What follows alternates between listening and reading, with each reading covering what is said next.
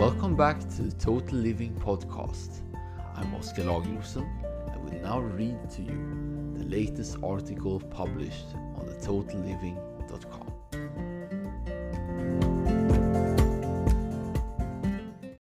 How to stay present in a distracted world. While getting to the present moment is pretty straightforward, staying present is a different challenge. In today's world, we become easily distracted by everything. From the latest pop-up on the phone to all the thoughts flying around with inner self-talk constantly telling us we are not good enough. The modern phenomenon on attention deficit trait is extremely common today, characterized by distractibility, inner frenzy, and impatience. Despite this, we know that presence, especially during the flow state, is vital for thriving.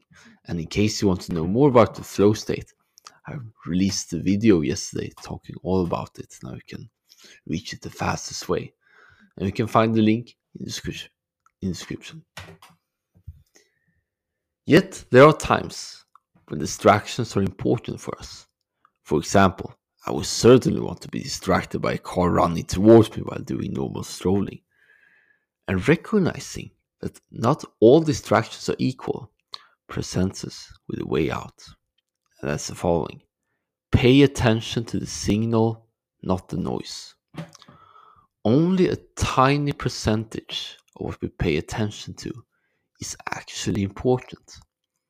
As Nassim Taleb in the wonderful book Anti-Fragile writes, quote, assume further that what you're observing at the yearly frequency, the ratio of signal to noise is about 1:1, say half noise, half signal. It means that about half of changes are real improvements or degradations, the other half comes from randomness. This ratio is what you get from yearly observation. But if you look at the very same data on a daily basis, the composition would change to 95% noise and 5% signal. And if you observe data on an hourly basis, as people immersed in the news and market price variations do, the split becomes 99.5% noise to 0.5% signal. That's 200 times more noise than signal, which is why anyone who listens to news, except very, very significant events take place, is one step below sucker, end quote. And as a little comment to it, Anti-Fragile was published 2012, and social media became much prevalent in the decade after it. So we can safely assume that it applies to every kind of information source. So just as we easily mistake a stone for a bear, but not a bear for a stone, we tend to interpret noise as signal very easily. Fortunately, significant signals have a way of reaching you. You will intuitively know what the real message is without any need for overthinking. So in other words, do not take distractions seriously unless they are undoubtedly important. Once you know that, it becomes much easier to let go of them and remain present instead. You will also be more confident with a strict social media diet, filtering out the weed from the chaff. And final words, practice returning to the present moment. And once again, the 4 ways of entering total presence are deliberate conscious breathing, staring, active listening, and feeling the body.